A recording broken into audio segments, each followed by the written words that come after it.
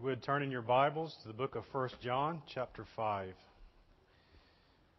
Again, if you're visiting with us this morning, we're grateful to have you. It is our common practice to preach expositionally through books of the Bible, and we are currently making our way through the book of 1 John.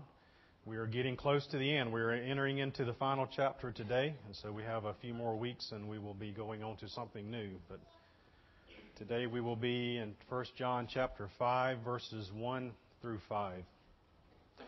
For worshipers in training, for you children, the title of today's sermon is Vital Signs of Eternal Life. Vital Signs of Eternal Life. And your key words are born, faith, and overcome. In the medical community, in the EMT field, if you are familiar with these people who drive ambulances, whenever they're called out for an emergency, whether it be a wreck or someone's having a heart attack or something, what is the first thing they do when they get on the scene? Do they just look at the person and see, well, he's unconscious, obviously he's dead, let's call the coroner and be done with it? No. The first thing they do is they begin to check for vital signs, signs of life. According to Wikipedia, vital signs are measures of various physiological statistics often taken by health professionals in order to assess the most basic body functions. Vital signs are the essential part of a case presentation. So whenever a doctor or an EMT is approaching a person who is unconscious and there's a problem, they begin to check vital signs. They check for body temperature, pulse rate, heart rate, blood pressure, respiratory rate. These are things that will ascertain their condition if there is life. As the Apostle John moves towards the conclusion of this letter, he brings together into one paragraph the three tests of authentic Christianity that he has been repeating throughout this book. He does this to summarize and to show that these three tests are part of an interwoven fabric. They all depend on the new birth as their foundation, as we will see this morning, and we may view them as three vital signs of the new birth. If a person has truly received new life from God, these vital signs will be evident. While they grow stronger over time, if there is no evidence of these signs, a person needs to examine whether or not he has truly been born again. And so that's what we will be looking at this morning, these three tests or these three signs of life. I want to begin reading our text first, the first five verses of chapter 5 of 1 John. Follow along if you will. Everyone who believes that Jesus is the Christ has been born of God. And everyone who loves the Father loves whoever has been born of Him. By this we know that we love the children of God, when we love God and obey His commandments. For this is the love of God, that we keep His commandments. And His commandments are not burdensome. For everyone who has been born of God overcomes the world. And this is the victory that has overcome the world, our faith. Who is it that overcomes the world except the one who believes that Jesus is the Son of God? That is our text for this morning. And the outline I will be following, it is not a progressive outline where we'll be going verse by verse, because John is interweaving his thought throughout these 5 verses.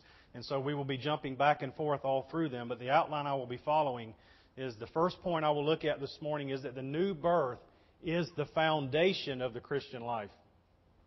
The second point, the first vital sign that we will look at this morning is faith in Jesus Christ as the Son of God. The second vital sign of the new birth is love for God and for His children. And then the third vital sign of the new birth is obedience to God's commands. We will be looking at these in this order. John mentions being born of God in verses 1 and in verses 4. The new birth must be the starting point of any relationship with God. You can go to church all your life. You can be religious and you can be moral. You can give your money to the church, but none of that will get you into heaven. Jesus told Nicodemus, who was, mind this, was a very religious and moral man. Nicodemus was. And Jesus told him this, "Truly, truly, I say to you, unless one is born again, he cannot see the kingdom of God." You can dress up a corpse in the finest of clothes, but it is still a corpse. What it needs is life. Spiritually, before we are born again, we are all dead in our trespasses and sins, according to Ephesians 2. All of the finest religious clothes in the world will not help that corpse. What we need is that new life that only God can impart. We cannot attain to this new life by our own efforts. It is not a matter of trying harder or of cleaning your life up with New Year's resolutions or of going to church more often or anything else that you can do. Rather, the initiative and the power lie with God. Jesus said in John chapter 5, "For just as the Father raises the dead and gives them life, even so the Son also gives life to whom He wishes." That was true of Jesus' miracles of raising people physically from the dead back to life. But it is also true spiritually, that the Lord Jesus gives life to whom He wishes. God is sovereign over our salvation. The Apostle Peter exclaims in 1 Peter 1:3, "Blessed be the God and Father of our Lord Jesus Christ. According to His great mercy, He has caused us to be born again to a living hope through the resurrection of Jesus Christ from the dead." Or as the Apostle Paul puts it in Ephesians 2, "But God, being rich in mercy, because of the great love with which He loved us, even when we were dead in our trespasses and sins, made us alive together with Christ. By grace you have been saved." John is using the same language here in these verses we're looking at this morning. The Greek word that is here translated "has been born" grammatically is in the perfect passive tense. The perfect tense describes an action or a process that took place in the past with results continuing into the present. And the passive voice means that the subject, which is in this case the person who has been born again, is receiving the action of the verb of being born, which is to be born.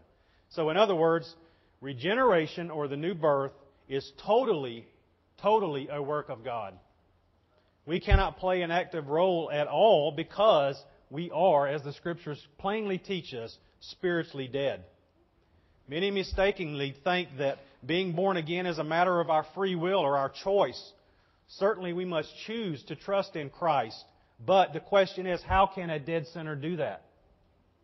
John 1:13 states, "Who were born not of blood, nor of the will of the flesh, nor of the will of man, but of God." Just as none of us had any say in whether we would be born physically, neither did we determine that we would be born spiritually. It is entirely a work of God according to His sovereign will.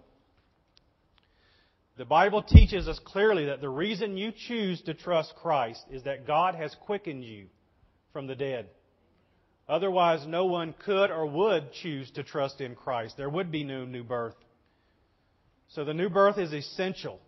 Knowing this foundational truth will now let us begin to go into these vital signs of spiritual life. But keep that in mind. All of these signs, all of these tests that we have been talking about stand on the firm foundation of the new birth, regeneration in Christ, which is a sovereign act of Christ in a dead sinner's life, like you and me. So our first sign this morning, the first vital sign of new birth, the first test that we have already looked at earlier in our past sermons is faith in Jesus Christ as the Son of God. 1 John 5:1 says, "Everyone who believes that Jesus is the Christ has been born of God." And he says in verse 4, "For everyone who has been born of God overcomes the world, and this is the victory that has overcome the world, our faith." Jesus taught very earlier in His ministry in Matthew chapter 16. He's asking Peter or the apostles a question. He says to them, "But who do you say that I am?" And Simon Peter replied, "You are the Christ, the Son of the living God." And Jesus answered him, "Blessed are you, Simon Bar-Jonah, for flesh and blood has not revealed this to you, but my Father who is in heaven." John both begins and ends this section of passage of Scripture here with an emphasis on faith in Jesus Christ. Remember, the words faith and believe in the Bible are synonymous. And I want us to point out three things about faith that John is showing us here this morning, faith or belief. Number one, faith is the result of the new birth, not the cause of it. This is kind of a continuation of what I was just saying earlier. He says, everyone who believes that Jesus is the Christ has been born of God. Again, the Greek verb is in the perfect tense, indicating an action that has taken place in the past, continuing results to the future. A person who has been born of God in the past will be characterized by ongoing faith in Jesus as the Christ, the Son of God. So one way that you can tell you have been born of God is to answer the question, do you believe that Jesus is the Christ, the Son of God? Many Christians object to the teaching that regeneration comes before faith. Critics say, how can God or preachers, for that matter, call upon people to believe in Christ as Savior if they cannot believe? So they make the means of regeneration rather than the result. Faith, that is. But to these critics, we must pose a question. How could Jesus command a man, Lazarus, to come forth? Lazarus was in the grave, dead for 3 days, and He commands him to come forth. Isn't it futile to command a dead man to do anything? I have not been successful at that myself, but Jesus did it. Yes, unless it is the will of Jesus to raise him from the dead, it is futile. But then with the command, God imparts the power of new life so that Lazarus can obey the command. Lazarus coming forth is clear evidence that he has already received new life from God. So faith is the evident result of the new birth, not the cause of it. And Paul clearly says this in Ephesians 2:8-9. For by grace you have been saved through faith. And this is not your own doing. It is the gift of God, not a result of works, so that no man may boast. The second thing I want to point out here about faith is that it has a clearly defined object. 1 John 5:1 again. Everyone who believes that Jesus is the Christ has been born of God. In verse 5, everyone... Who is it that overcomes the world except the one who believes that Jesus is the Son of God? Saving faith believes in the person of Jesus. Specifically, it believes that He is the Christ, the Son of God. To believe that Jesus is the Christ means that the historic person, Jesus of Nazareth, is God's anointed Messiah, the one promised and prophesied of in the Old Testament. He is the one who would save His people from their sins, as John the Baptist proclaimed about Him. To believe that Jesus is the Son of God means that He is the eternal God. That we believe that He is the eternal God, the second person of the Trinity in human flesh.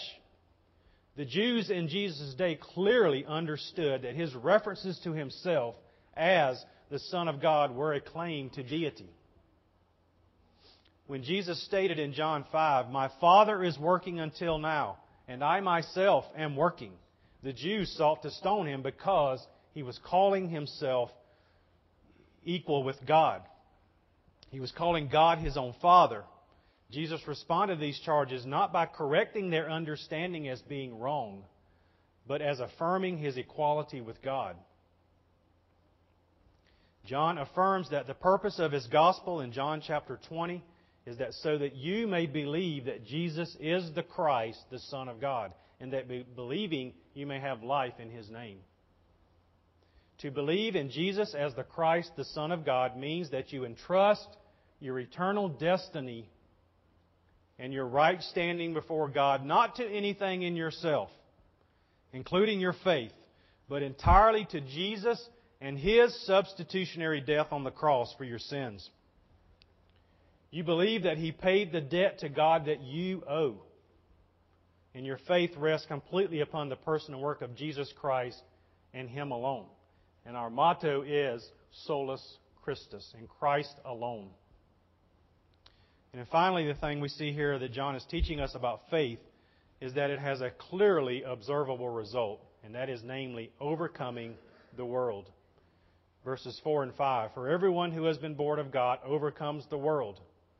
And this is the victory that has overcome the world, our faith. Who is it that overcomes the world except the one who believes that Jesus is the Son of God? 3 times John mentions overcoming the world. And remember, world here refers to the evil organized system under Satan's dominion that is opposed to God and His purposes. The Greek noun for victory in these 2 verses is the same root as the verb for overcome. So these are terms for warfare or battle. The Christian life is armed combat against the enemy of our souls, namely Satan. But take note here that John is not commanding us to go out and overcome the world by our own efforts. No, he is saying just the opposite. Again, the word has been born is a perfect passive verb in the Greek, which means past results carrying over to the present. The word translated overcome is a present tense verb, which asserts something that is happening right now as we read these words. In simple terms, what John is saying is that if a person has been born of God at some point in the past, he or she is still born of God today. And he is presently overcoming the world. You have been born of God in the past, that continues to the present, and that is causing you to overcome the world. It's not maybe, it is. It's a statement of fact. In the book of Revelation, in chapters 2 and 3, we see the letters that Christ has dictated to John to be delivered to the 7 churches of Asia Minor. And at the end of each letter, he says something about them overcoming. And it's this exact same word that we're looking at here. I'm going to read through those real quick. Revelation chapter 2, verse 7, writing to the church of Ephesus, to the one who conquers. My translation says conquer. Your translation may say overcome. It's the same word. To the one who conquers, I will grant to eat of the tree of life, which is in the paradise of God. To the church of Smyrna in verse 11, the one who conquers will not be hurt by the second death. The church of Pergamon in verse 17, to the one who conquers I will give some of the hidden manna, and I will give him a white stone with a new name written on that stone, that no one knows except the one who receives it. To the church of Thyatira in verse 26, the one who conquers and who keeps my works until the end, to him I will give authority over the nations. To the church of Sardis in chapter 3, verse 5, the one who conquers will be clothed thus in white garments, and I will never blot out his name of the book of life. I will confess his name before my Father and before his angels. To the church of Philadelphia in chapter 12, verse 12 of chapter 3, the one who conquers, I will make him a pillar in the temple of my God. Never shall he go out of it. And I will write on him the name of my God and the name of the city of my God, the New Jerusalem, which comes down from God out of heaven, and my own name, with my new name on it.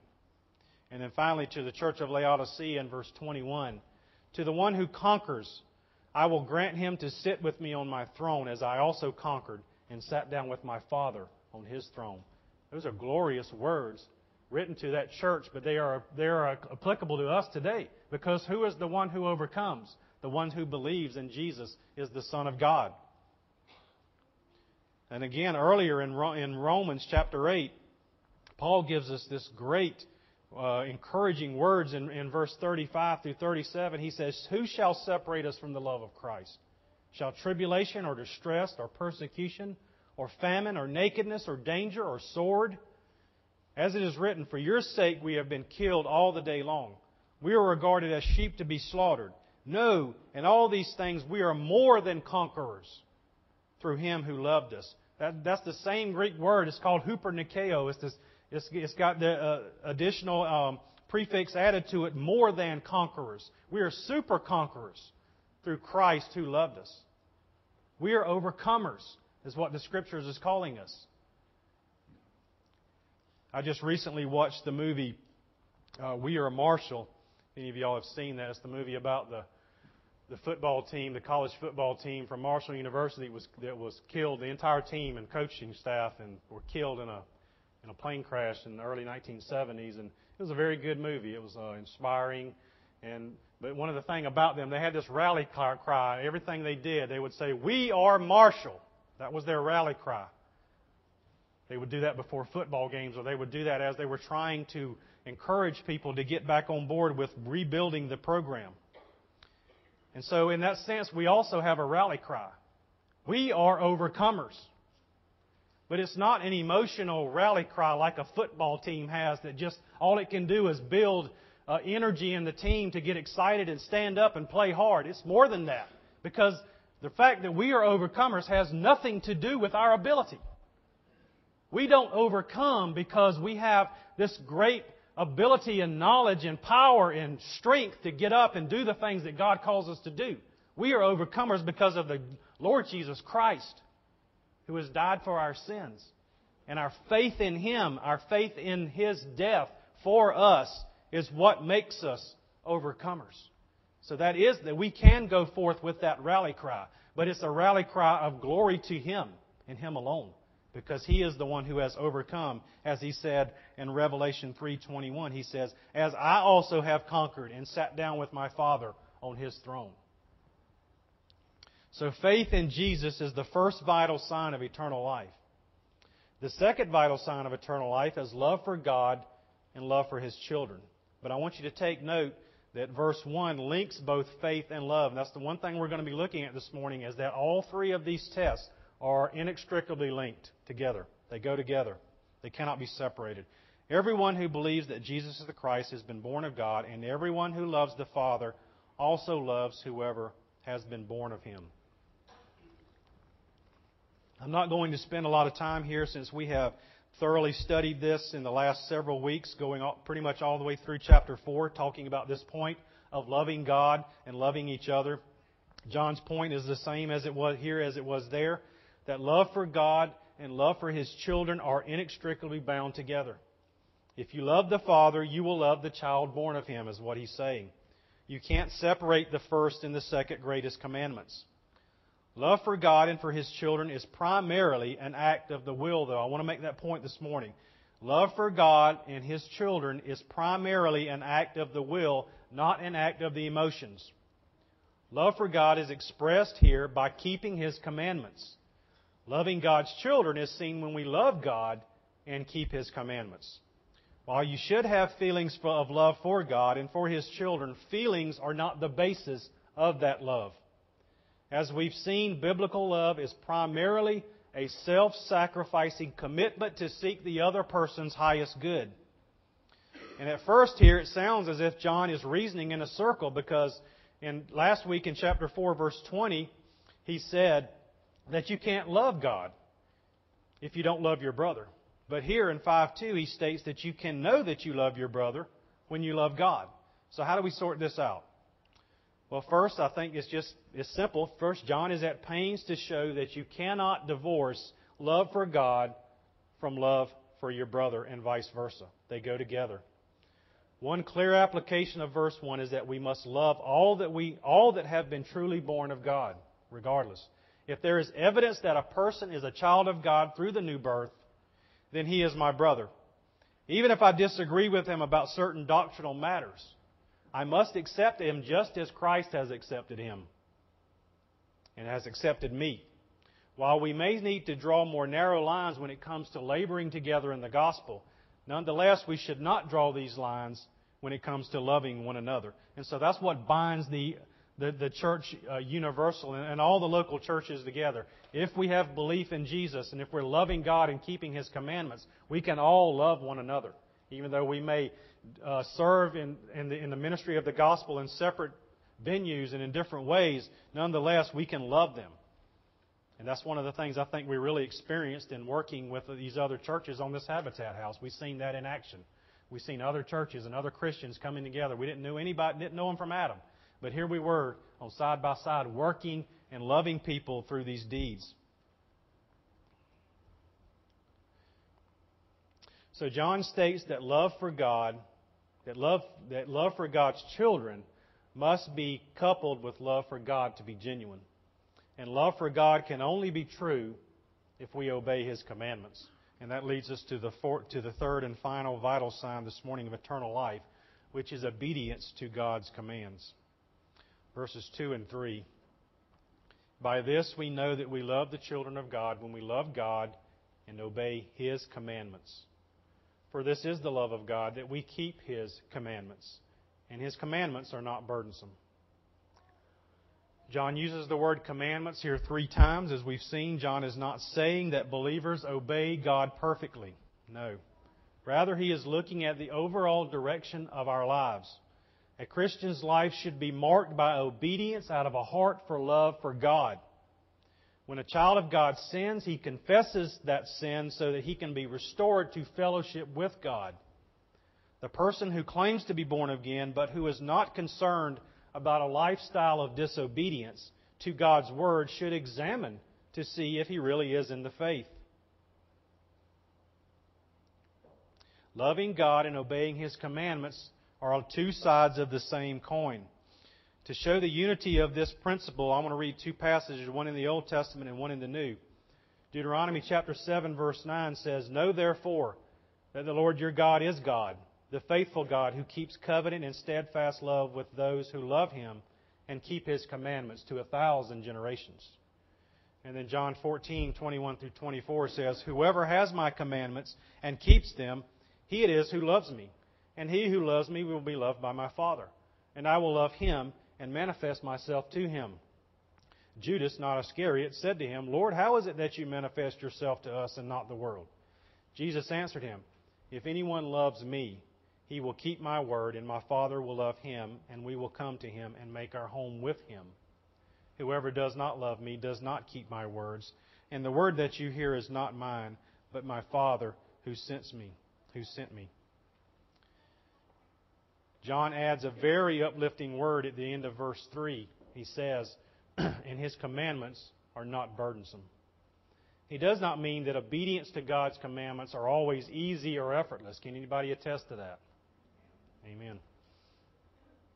The warfare terminology of overcoming and victory shows that obedience is often a battle.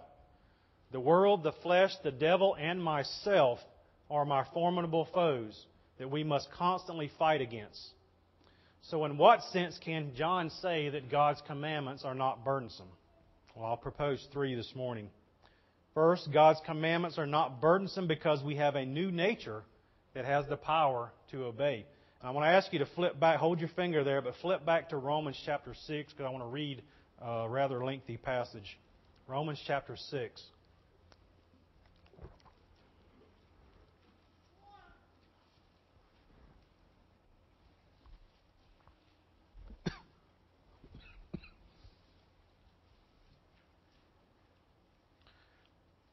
I'm going to read verses 1 through 14. I tried to break this up, but it all goes together so good I have to read the whole thing. Romans chapter 6, verse 1 through 14. "What shall we say then? Are we to continue in sin that grace may abound? By no means. How can we who died to sin still live in it? Do you not know that all of us who have been baptized into Christ Jesus were baptized into His death? We were buried, therefore, with Him by baptism into death, in order that just as Christ was raised from the dead by the glory of the Father, we too might walk in newness of life. For if we have been united with Him in a death like His, we shall certainly be united with Him in a resurrection like His. We know that our old self was crucified with Him in order that the body of sin might be brought to nothing, so that we would no longer be enslaved to sin. For one who has died has been set free from sin. Now, if we have died with Christ, we believe that we will also live with Him. We know that Christ, being raised from the dead, will never die again. Death no longer has dominion over Him. For the death He died to sin once for all, but the life He lives to God. So you also must consider yourselves dead to sin and alive to God in Christ Jesus. Let not sin therefore reign in your mortal body, to make you obey its passions.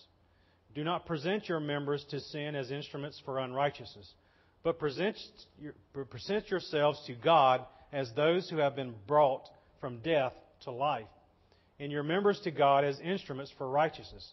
For sin will have no dominion over you, since you are not under law, but under grace." Do you see what he's saying there?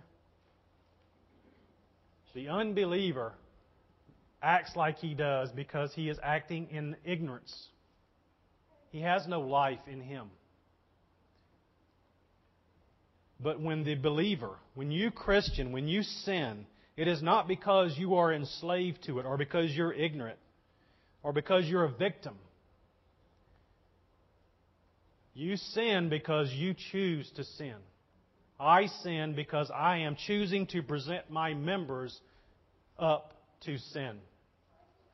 In full knowledge, in full light of God. And so there are no excuses for us. The excuse game must stop with us. It does not work. It does not work with God because He has clearly showed us in this that we have a new nature. Our old self was crucified. It was put on the cross with Christ. It's dead, buried with Him. And why did we die? Not so we could just die to sin, but so that we could live with Christ. Not in eternity future when we go to heaven with Him, when He returns or when we die, but right now. Christ is alive spiritually right now. Physically, He is alive, and so are we. If we are born of God, then we have a new nature that can obey God. And these commandments are not burdensome, because now, for the first time in our life, we have the ability to obey God. Second, God's commandments are not burdensome because they are the commands of God, not of man. The commandments of men are burdensome. Invariably, they stem from an attempt to earn standing with God or status before men through a system of human works. The Pharisees are the classic example of this. They had added their many hundreds and hundreds of commandments to God's commands of what He had clearly revealed. But Jesus called them heavy burdens. Even God's law, apart from the grace of Christ, was a heavy yoke that no one can bear. But God's commandments come from an all-wise Heavenly Father designed specifically for our good. Our gentle Savior says in Matthew 11, "Come to me, all who labor and are heavy laden, and I will give you rest. Take my yoke upon you and learn from me, for I am gentle and lowly in heart, and you will find rest for your souls. For my yoke is easy and my burden is light." The burdens and commandments of men are heavy burdens. But the commands of Christ is an easy yoke. It is the yoke of Christ. It is no burden at all.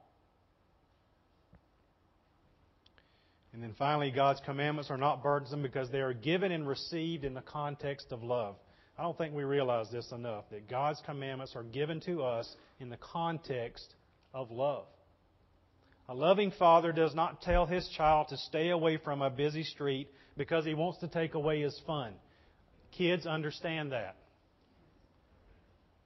But because he loves him and wants to protect him from injury or death is the reason he does that. An immature child may think that his father's commandments are restrictive, but he needs to trust that his father's love is for him and he needs to obey anyway. An immature believer will be the same way, may view God's commands as restrictive. But our Heavenly Father knows that sin will do what to us? It will damage us, and ultimately it will destroy us. It will lead to death.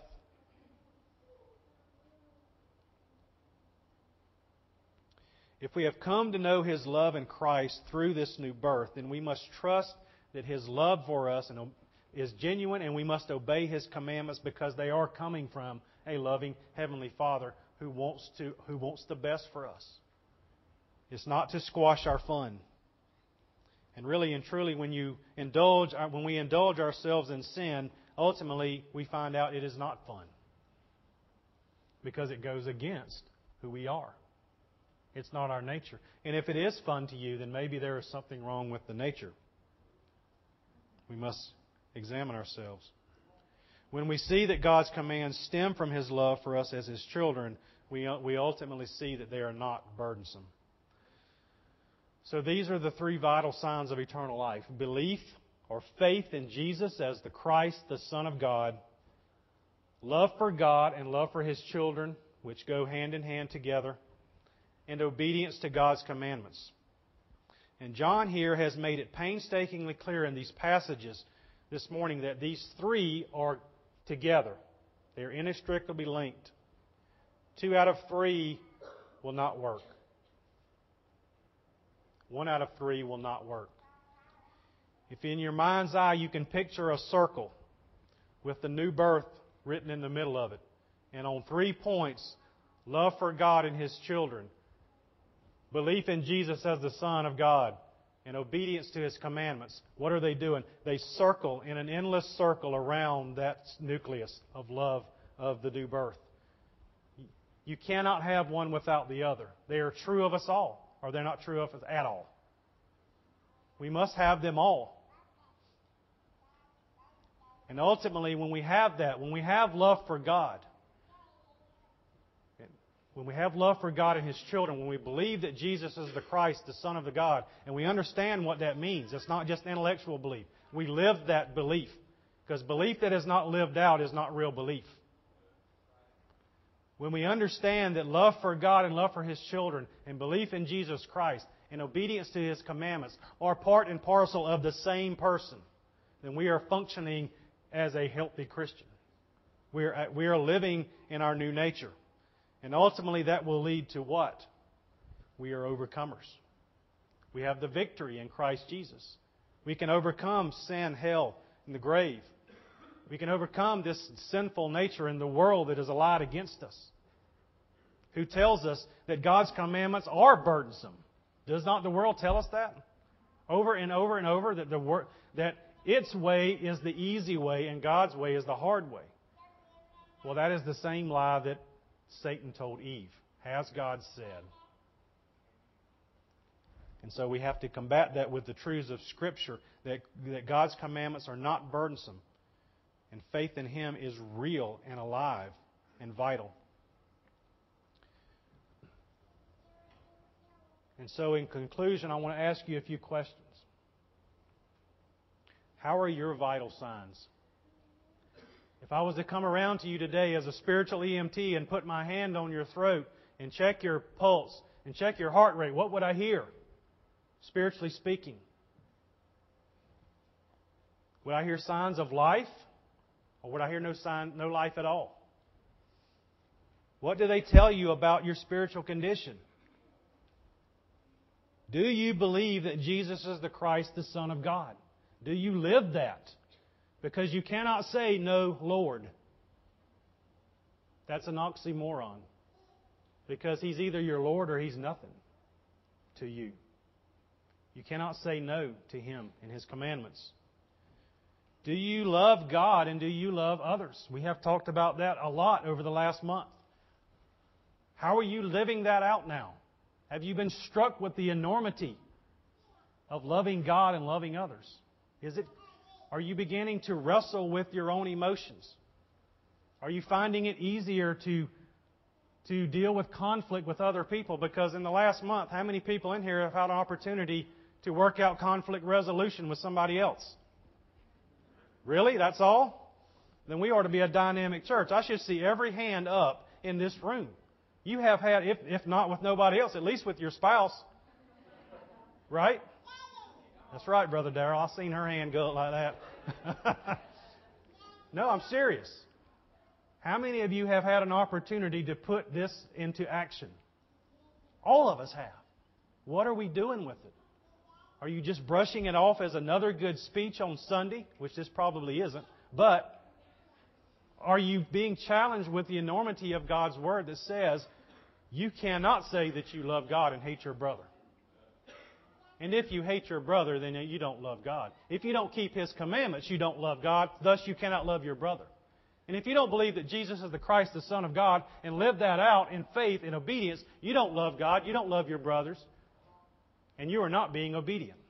You see how they all fit together? They are part of one healthy person. One person who has life in him. Spiritual life. And so I'm asking you this morning, what are your vital signs telling you? Are they strong? Do you have a strong pulse rate? Then praise God. Give God the glory for that. But continue to work because they can fall off. We can struggle. Every day is a struggle. Continue to praise God for that, but continue to grow. Are your signs weak? Well, then what must you do? You must turn to Christ in faith and plead with Him in repentance to help you to fulfill all those things and to do all things because you love Him. And if you pray that prayer, I promise you it will be answered.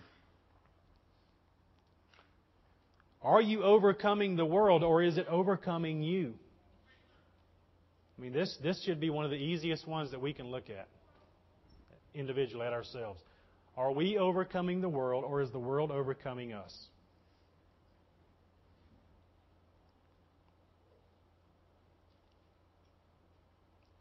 Regardless of what the answer to these questions are this morning, whether you think that you know in your heart that you have no life whatsoever, you are not a believer in Jesus Christ, or whether you are a Christian who feels that God is really blessing you to grow in these ways, and you have really been challenged in the last few months as we've gone through this book, and you are striving to love God more, and you are loving others more, and you are growing in your faith.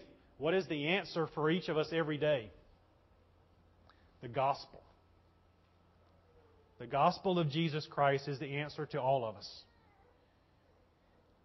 In the book of Acts, whenever the people were preached to, the very people that had crucified Christ and stood in the crowd and said, "Crucify Him." Those very same people Peter preached to a few months later. And what happened? When they heard this, they were cut to the heart, and they said, Peter and the rest of the apostles, "Brothers, what shall we do?" You see? They were cut to the heart. God had revealed to them their wickedness, and that this man that they had crucified was the Son of God. And they were cut to the heart. I kind of imagine that they were running around, ready, just going crazy, bonkers. They didn't know what to do. My gosh, we just had the Son of God right before us, preaching and teaching us, and we crucified Him. We do the same thing, right? But what do they say? What must we do? What did Peter say? Well, it's too late. You had your chance. You crucified Him. Now it's too late. Did he say that? No.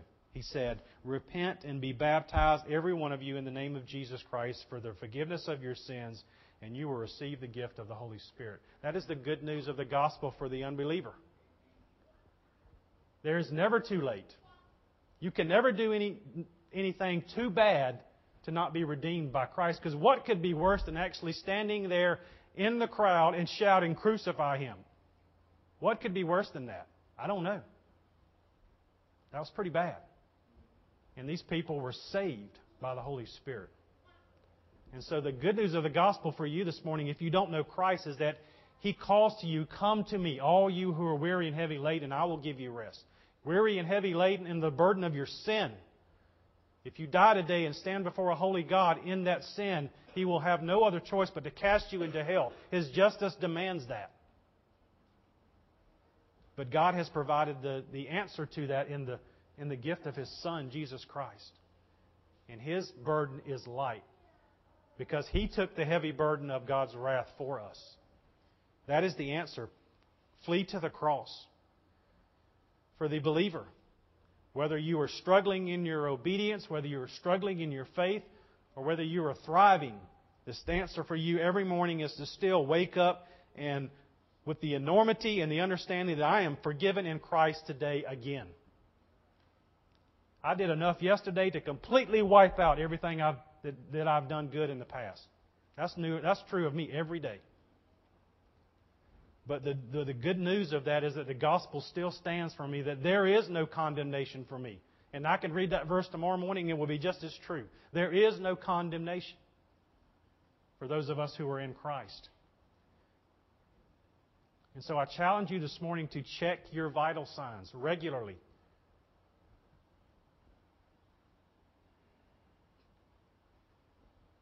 Do the spiritual disciplines that help you to grow in your faith. Be a part of a local church. If it's not this one, another one. If you're visiting with us. Be active in your church, serving alongside others, because if the biggest way to get your eyes and your mind off of your problems is to serve others in their problems.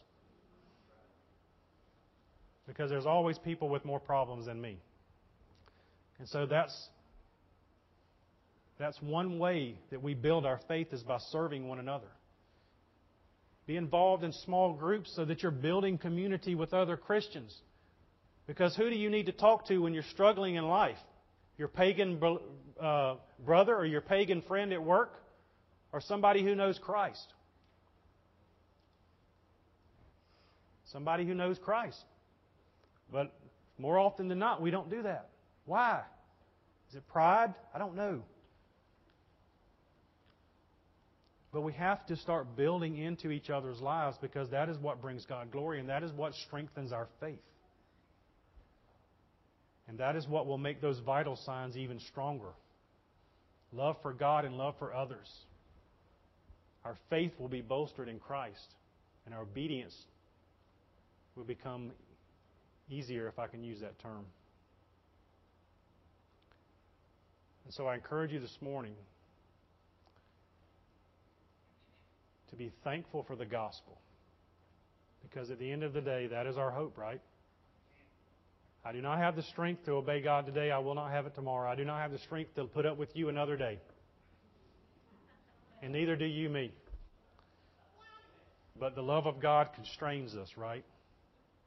It tells us that He has a lot more to put up with than I do in me. And so that compels me to go another day. Let's pray. Father, I thank You for the gospel. I thank You, Lord, that You have provided Christ, our substitute, and for His substitutionary work on the cross. Lord, we know that if we stood before You today and pleaded our own case, we would, all of us, be condemned to an eternity in hell. But Lord, You have provided the substitute, the sinless Savior, the Son of God, and we believe in Him. Help, Father, our unbelief. Help us, God, to obey You, to love You, and to love others. Give us the grace to be a church like that. That like the early church, after all these people were saved, all these people were cut to the heart as they understood the enormity of their sin. This church was a dynamic church, God, because they were loving You, and loving others, and serving each other. Help us to be that type of church. We give You the glory. In Christ's name we pray. Amen.